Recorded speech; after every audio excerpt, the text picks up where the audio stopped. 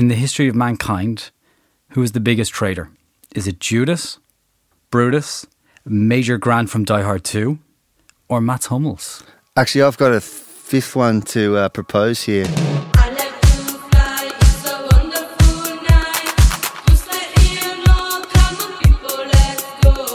Hello and welcome to a warm and fuzzy Onefootball podcast. I'm your host, Ian McCourt. Now, unless you've been stuck in a cave in Mars with your finger in your ears, the reason for the warm fuzziness today's podcast will be obvious to you. Last night saw a magnificent triumph for Leicester as native son Mark Selby defeated China's Ding Huanhe 18-14 to win the World Snooker Championship. Selby was in front throughout Sunday and went into yesterday's final session leading 14-11 before he held off a three-frame comeback from Ding to claim his second world title and surely take his place among the greats of the game. Makes you weak at the knees, doesn't it? Here to discuss that and any other incidental triumphs for the city of Leicester last night is Paddy Higgs. Hello. Danny Isroff. Good morning. And interrupting his busy days of riding around Berlin on his pink bike looking for old cassettes, it's Ryan Kent.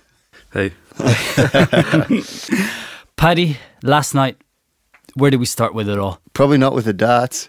Probably it was snooker. Snooker, whatever, yeah. Okay, let's put aside the snooker for the moment and let's talk about Leicester. They're finally champions of the Premier League. Yeah, I mean, it was incredible. I think you could see the reaction that you could get from social media really illustrated what a huge triumph this is. I think there's a lot of people who do feel a bit sorry for Tottenham. It was of course their result with Chelsea last night that handed the title to Leicester. But you can't begrudge Leicester either unless you're a Spurs fan, of course. But it was just an incredible achievement. They've done everything they needed to do. They won the tight ones. You know, it wasn't always done in a great style. They probably had a dose of luck along the way, but all champions need that for a season as long as this as well. So it's a terrific achievement. And just football aside, I think it's such a wonderful human story. You know, I was on the train on the way back home last night after covering the game. By the way, anyone who's listening should follow Onefootball across all social media.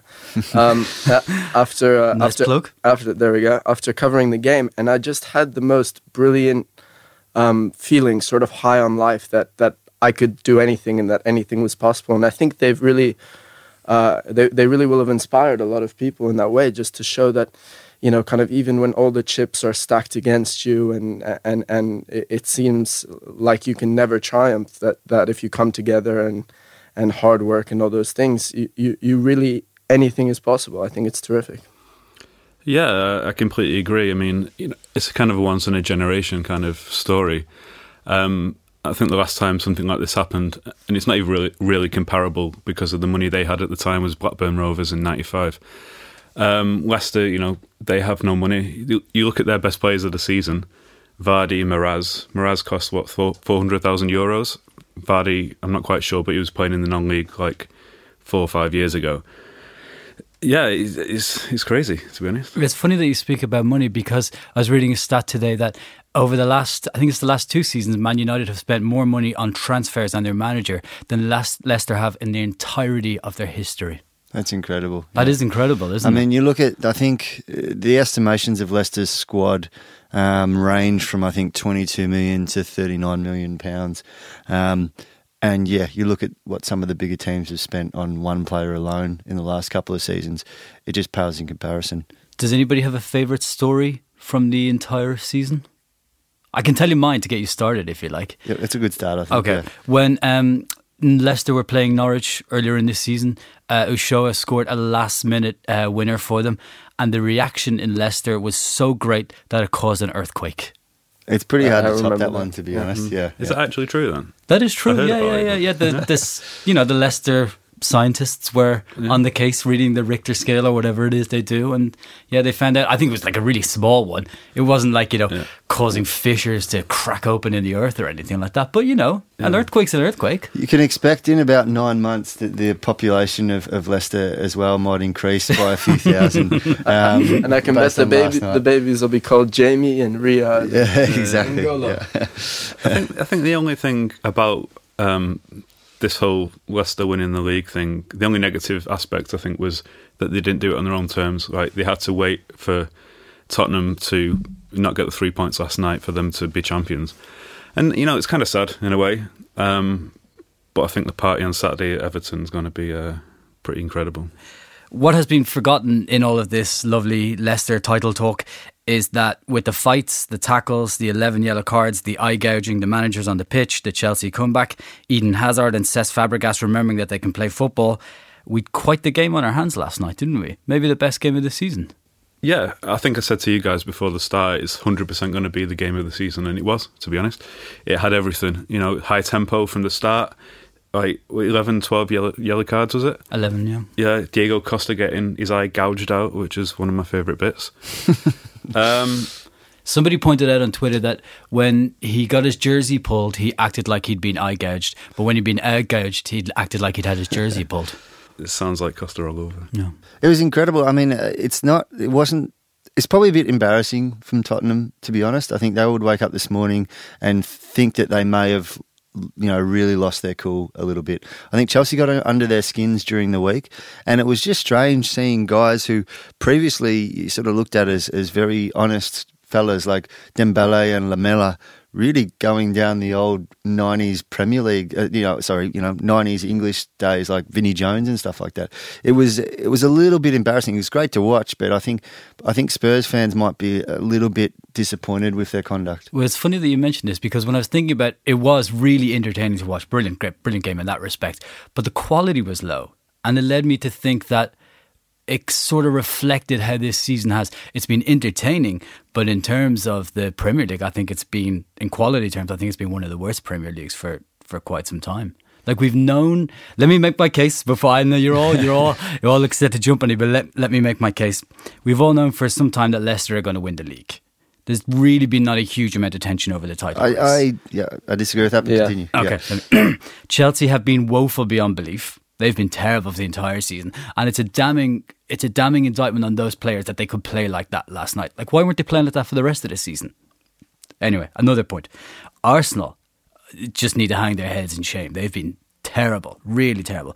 This has been one of the worst Man United teams we've ever seen, yet they could still end up in the Champions League.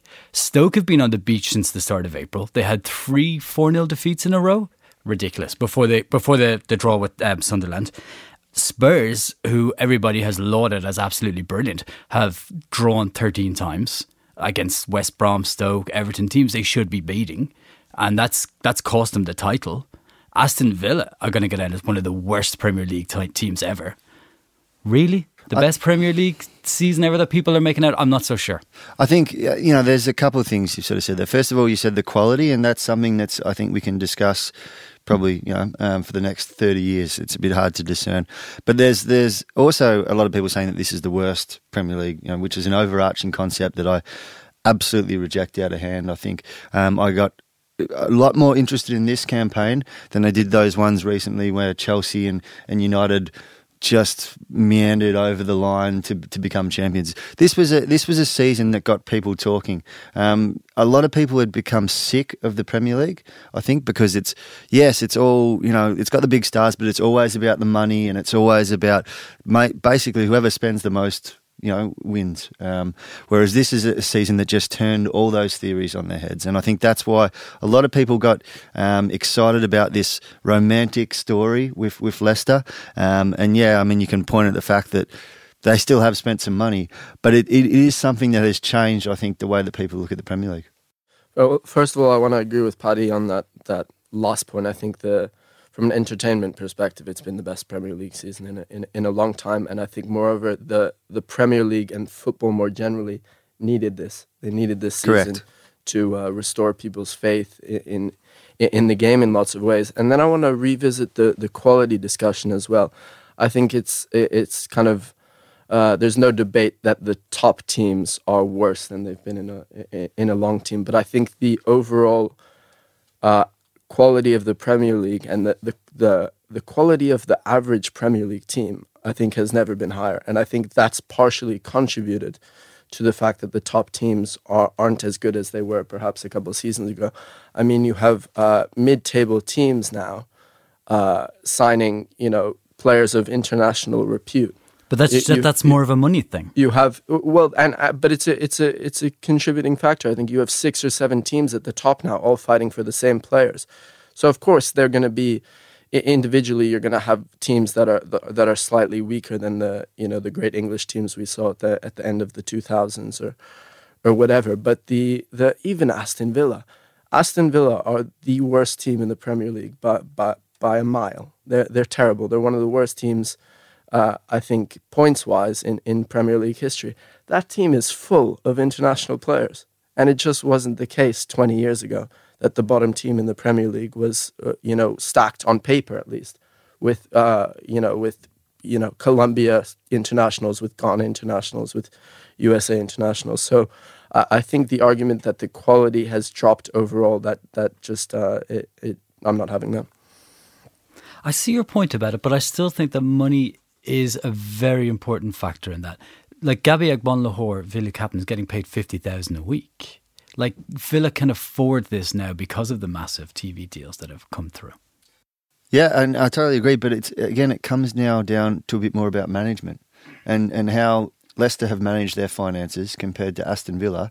That's the difference. When you're buying someone like Mahrez for $400,000, or paying Agbonlahor, almost half of that a week. It's crazy to compare those two stories. So money doesn't buy you anything, and particularly when you've got more of it than you've got sense. And I think that's the difference with Leicester. Well, it certainly doesn't buy team spirit, which is what Leicester have by the bucket loads. While we're talking about this, and we probably should have mentioned earlier, a kind word about Claudio Ranieri. Yeah, terrific, isn't it? He looks like the uncle that you'd want, And at the end, I'll be honest, I had my reservations about Leicester, about cheering for Leicester. I mean, it's a fantastic story, mostly because I'm a little... I have 1 or 2 personal concerns with Vardy and his history. But what did it for me was Ranieri.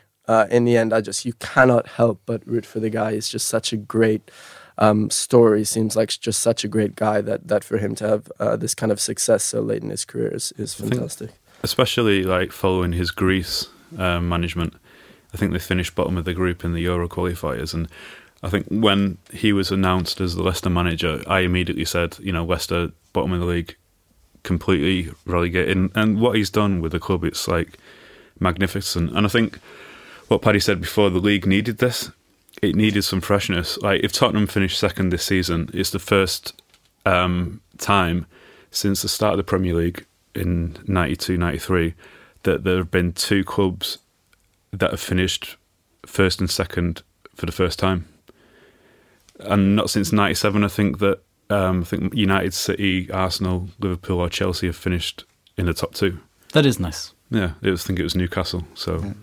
And just one quick last point on Ranieri. I think he'd become a figure of, ridicule in a way as well. He'd had a lot of failures, more failures than successes in recent years. And, even going back to his Chelsea days, still known as the Tinkerman, so it was something that was, I guess, a personal achievement. But you look at the way he took it in his stride too. He's still very humble. There was the video of when they showed a lot of the local Leicester, public sort of talking about what he'd meant and what he'd done for the city, and you could see that it really meant a lot to him. So that's a great story.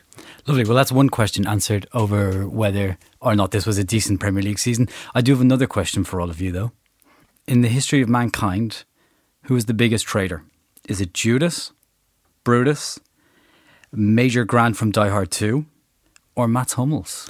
Actually, I've got a 5th one to propose here when we're talking about betrayal. Ian McCourt might be one we could throw in the hat here, because for those of us in the group, of course, we're all in a WhatsApp group at work, and let's just say for those listening, it's good that you're not in the group, because if you do like Game of Thrones, then Ian will have a great time spoiling the biggest twists for you. Can I just say something? Ian McCourt is the greatest spoiler of mankind ever. Why don't you just tell us who's going to win the Champions League, Ian? Well, I'd love to know and that. Who's winning the Premier League next year? Well, how's the world going to end? Can you tell us? In my defense, what happened in our WhatsApp group last night was I shared a video on from Instagram of Mario Götze. First of all, spoiler alert, Game of Thrones fans, if you haven't seen the latest episode, skip forward 30 seconds. Please continue. Mario Götze was celebrating something, and he looked, let's say, unusual in his celebration.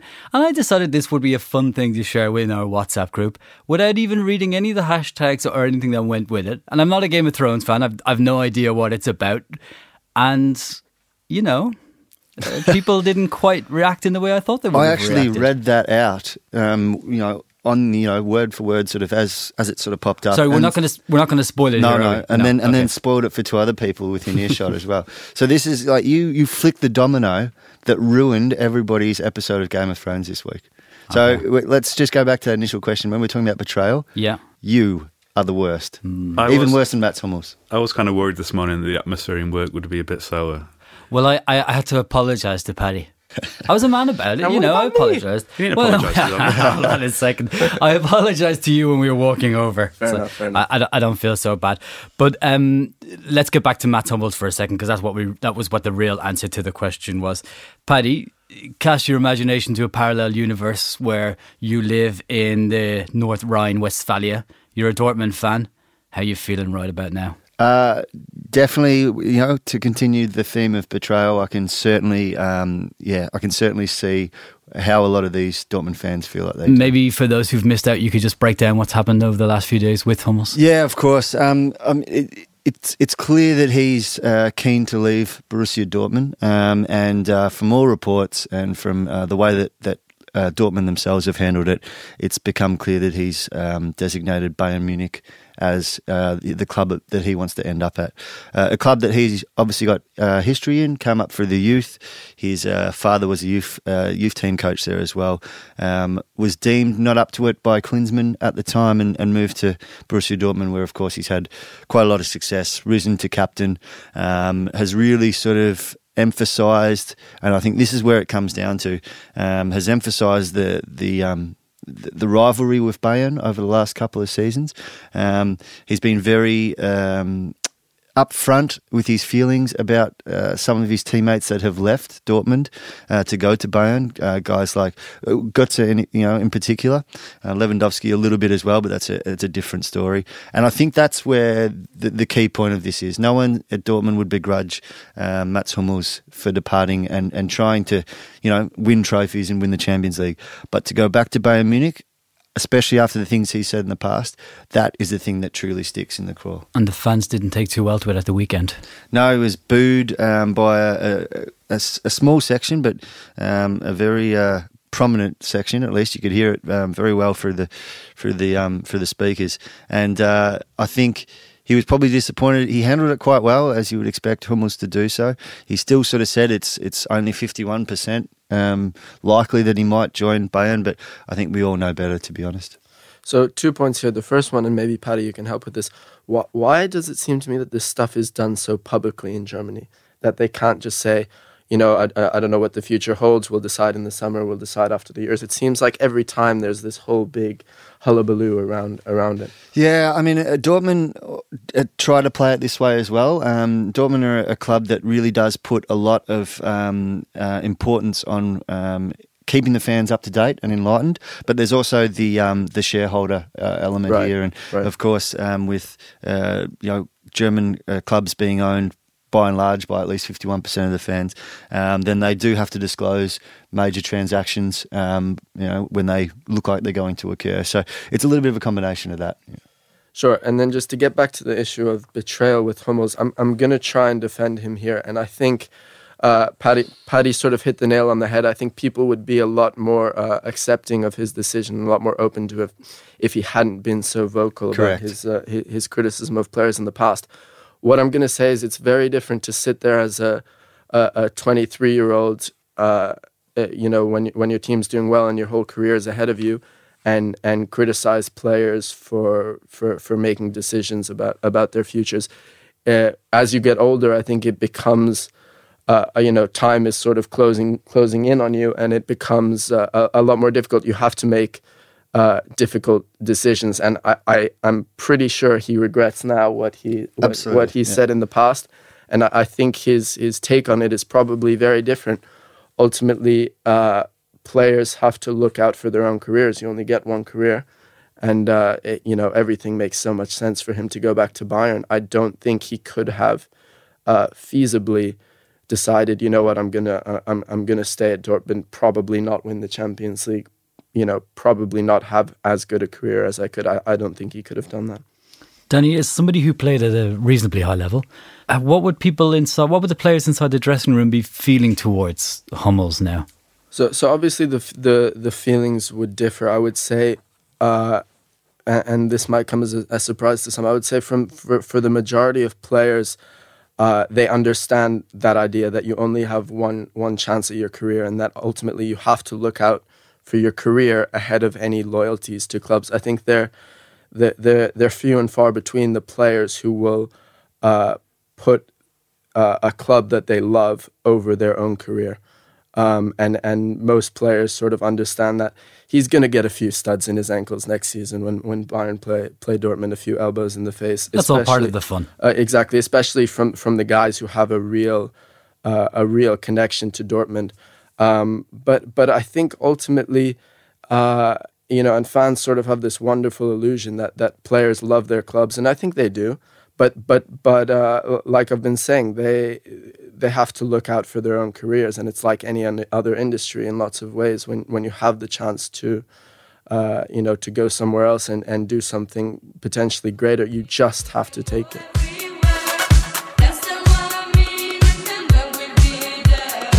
Wednesday night sees Manchester City travel to the Santiago Bernabeu to take on Real Madrid, with City looking to make their first ever Champions League final. Dan Burke of Typical City joins us to talk about that. Dan, before we get into all of that Champions League jazz, maybe a word or two about the defeat to Southampton on Sunday. Was it the worst performance under Manuel Pellegrini, as many have been claiming it to be? I don't know. It was the worst of many, I think, to be honest with you. I mean, it was the sixth time this season we've had a game like that where we've been absolutely thrashed, and it was very disappointing to see. I think a lot of it probably had to do with the fact that he rested players for the Champions League game coming up. I think 9 of the 11 players that played on Sunday won't play on Wednesday night. So it was clearly his second string. I think that had a lot to do with it. But I was a firm advocate of him resting players for the Champions League game. And I thought that the team that he played was quite a decent team that was perhaps capable enough of getting a draw against Southampton. And it was just so disappointing to be 4-1 down with 25 minutes of the game to go. And as I say, it's not the first time that's happened this season, and that's been the real disappointment of this season, and this final season under Manuel Pellegrini, that we've had so many games where we've just been second best, really. Is that a result of players kind of taking their eye off the ball, or are they focusing elsewhere? I mean, what's been the reasons behind that? It's difficult to say. I mean, there's been a lot of games when we've been beaten considerably badly, and the Pellegrini's tactics just haven't looked great. I mean, you look at Sunday, there was acres of space between the back four and the midfield at all times. The fullbacks were pushing too high up the pitch, leaving the back two exposed. It's just been a bit of a calamitous season in the Premier League, really, and this was the latest chapter in that, really. The Champions League has been a lot more positive for City, however, and Vincent Kompany was talking the other day, and he seemed adamant that City can progress, and Pellegrini said Madrid are not the favourites. Do you share their confidence? I am still reasonably confident, actually. Yeah, I mean, I think the fact that we managed to get through the first leg last week, although we didn't win the game, we drew 0-0, and Real Madrid failed to get that away goal, so that could be very vital. I mean, going into this game, all City need to do is get a score draw from the game and they're through. It's going to be a big ask, and it's going to require a monumental effort, but it's certainly possible. I don't know if we're the favourites, but like I say, a score draw will be fine, and that's certainly a possibility. I think you just have to look at the game, and hopefully the players that didn't play on Sunday, the likes of Sergio Aguero and Kevin De Bruyne, will step up to the plate. Real Madrid have got a really good record this season in the Champions League at home in terms of, I don't think they've conceded a single goal there, so it's going to be very difficult for City, but I certainly think it's a possibility, and I'm certainly still reasonably hopeful that we can do it. Who do you see as the key man for City tomorrow night? Is it De Bruyne in attack, Aguero, or will it be Kompany? And also, who do you see playing alongside Kompany? Because Otamendi started the first leg but had a nightmare against Southampton. Will it be Mangala, or will he keep his trust in Otamendi? I think he'll probably go with Otamendi. As you say, he had a very good game against Real Madrid. He's been very inconsistent all season, but when he's been good, he's looked like a really good player. So I think he'll probably go with him. Mangala as well. He's a player who sort of has patches of good form and then patches where he doesn't look like a footballer at all. So it's a little bit of less of a risk to play Otamendi, in my opinion, and that's why I think he'll probably go with him.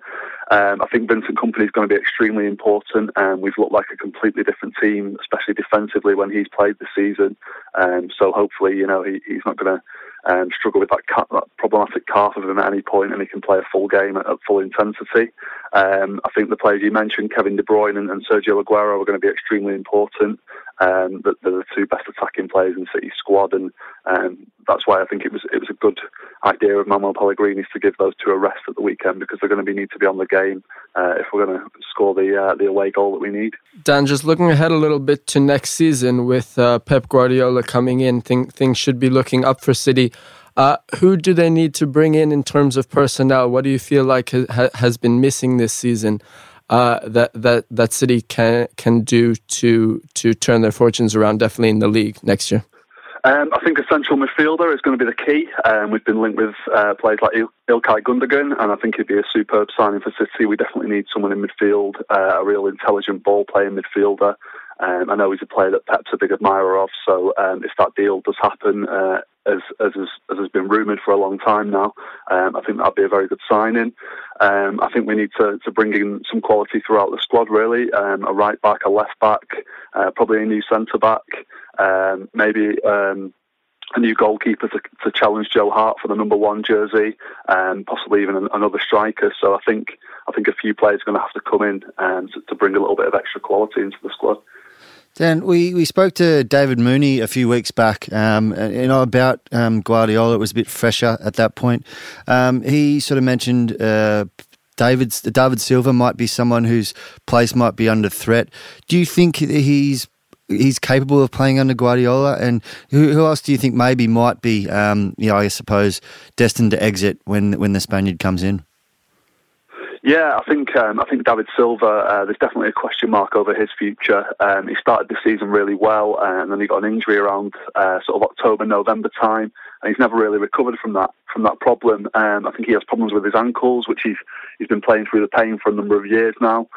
Whether that's something that can be fixed or whether it's a terminal problem remains to be seen. But a lot of people look at the way Pep likes to play, the sort of high pressure intensity way that he likes to set his teams up, and David Silva doesn't really fit into that. So I think there's a lot of concern about whether he might leave in the summer. But if that's what Pep wants to do, then everyone understands.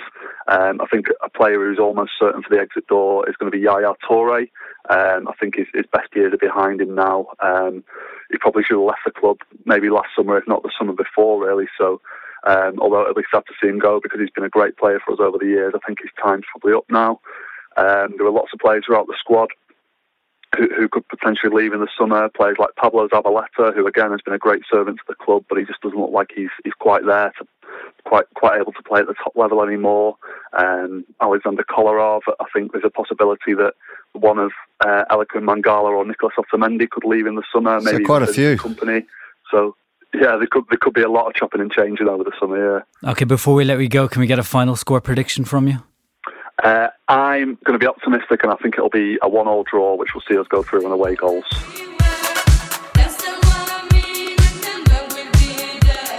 Dan seems confident that City can go through. Do you share his confidence? I think a lot depends on Ronaldo. The latest is that it looks like he will play, but I think if he doesn't, it's a completely different story, and I think then it's open for City. If he plays, I'm confident that Real Madrid will go through. Perhaps not ultimately convincing, but still them. I think Madrid are the better side. They'll go through. Yeah, I agree. They've got the home advantage, and I think they'll be kind of spurred on by the fact that they may play their City rivals in the final. So. Yeah, it's a good question. Who else is going to be playing? Who are they going to face in the final should they make it? Atleti. Yeah, hard to disagree with Danny, but... Kasper was talking last week and he was sure that Bayern were going to score 3 goals against them. It's going to be a riveting match. I think Kasper's a little biased. So you're going to go with... Paddy, you're going with Atleti? I am, yep. Madrid derby in the final, yeah. And Ryan? Yeah, for sentimentality, I go for the Madrid replay.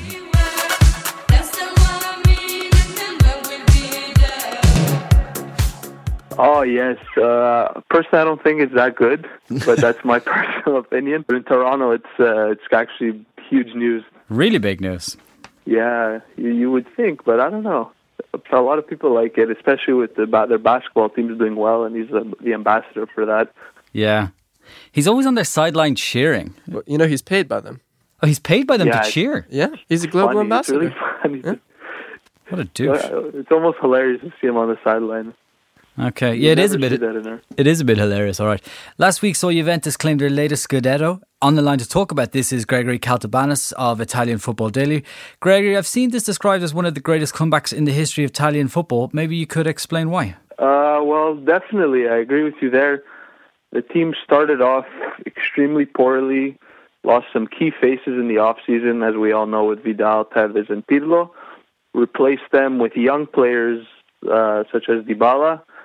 And at first, it was they were just not blending in with the other veterans of the team. After the 10th round, they were in 12th place, 11 points back of league leaders at Roma. And just looking back at it, it's actually quite funny how far behind they were. And in order to win this 5th consecutive title, they had to win 25 out of their last 26 games just to put things into perspective. So as a whole, yes, so it's definitely one of the best comebacks in Italian history, and just proves how good they are compared to, say, the rest of the league. Even Napoli, who had a great season, and even though some may say Napoli bottled it, I think it's really harsh to say that, considering Juve did take 25 out of the last 26 games. What was the turning point in this season? Was it that loss to Sassuolo or the scruffy win in the Derby della Mole back in late October when Quadrado bundled the ball over the line? I think it's a bit of both, to be honest with you. After the Sassuolo loss, Buffon told the fans, he looked at the stands and said, "Be patient, give us time, we're going to get there."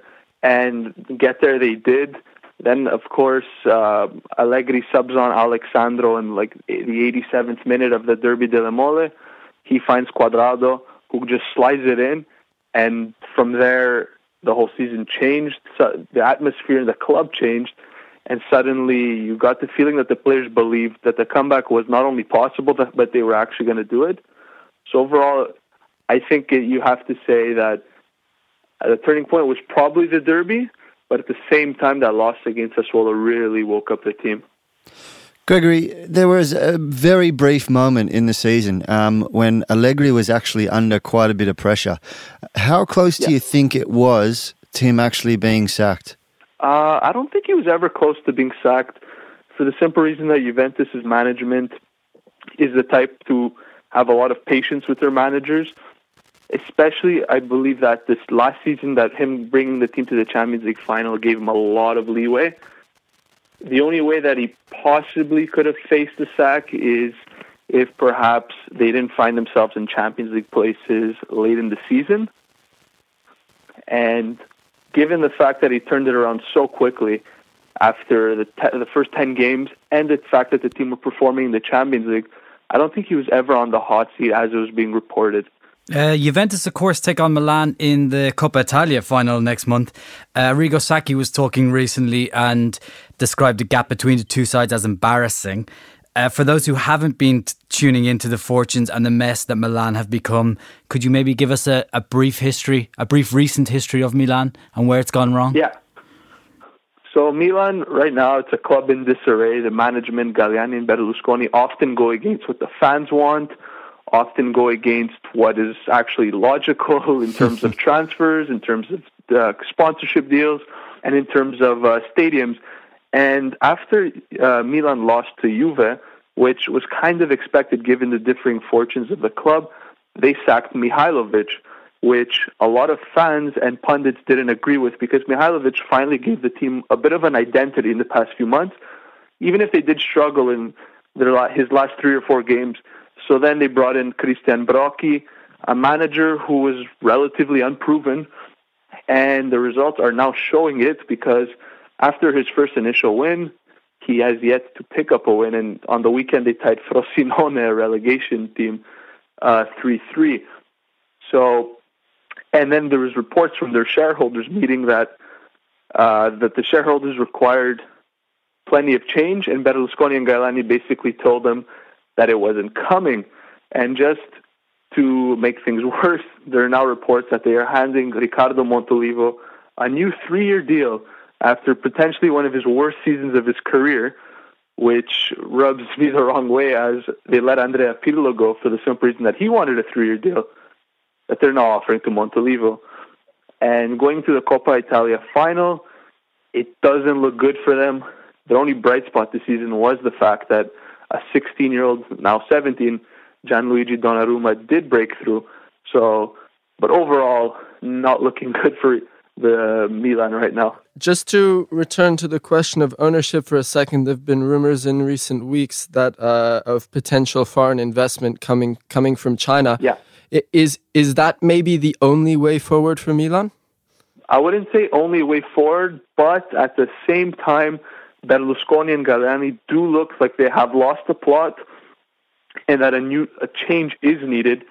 And I think most Milan fans would agree that Jack Ma, the Chinese businessman of Alibaba, would be a very welcome change, as he would not only inject wealth into the team, but he would inject some new ideas, because right now, Galani and Berlusconi seem intent on their ways, even if they are clearly not working. So I'm sure that is something that may come to fruition in the coming weeks. But given the past and all the rumors of Milan selling, Milan not selling, I wouldn't be surprised if it didn't happen. With this huge gap between Juventus, the Milan clubs both struggling, when is the next time we will see a team not named Juventus win the Scudetto?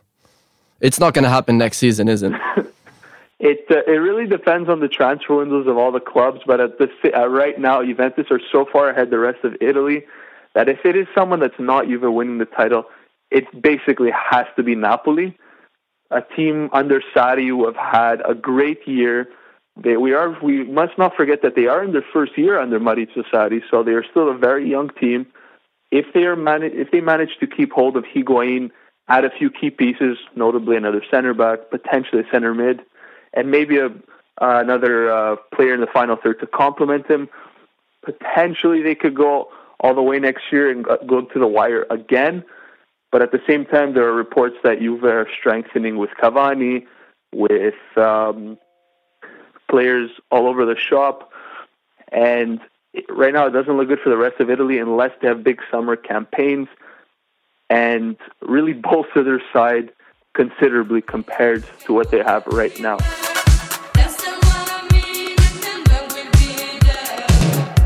It's sad to see a club like Milan in such disarray, isn't it?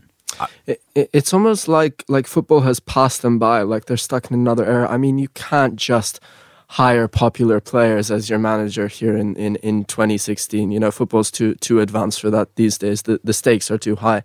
And you really see what happens with poor direction and poor leadership. And they keep going back to sign old players too. Like they went back and they bought Kaká, they bought Balotelli. The Balotelli situation's a disaster. The fans don't want him there. No one wants him there. He's not performing. And it looks like, what I've read recently, they're going to keep him try keep him for next season. Yeah, you reap what you sow. I think a lot of those signings you just mentioned were made at the time because they probably were trying to curry a bit of favour from the fans, and particularly the Balotelli one hasn't turned out. You read now, I think that Pellegrini is their number one, target for the coach next year. Who would want to? Pellegrini seems too smart to take that poison chalice, to be honest. Oh, there you have it. That's all from us today. My thanks to Paddy, Danny, Ryan, Gregory, Dan and our producer Damien. Go to iTunes, subscribe to the podcast, and while you're there, you might as well download the Onefootball app too. You can also hit us up on Twitter, Facebook and SoundCloud at Onefootball. Bye.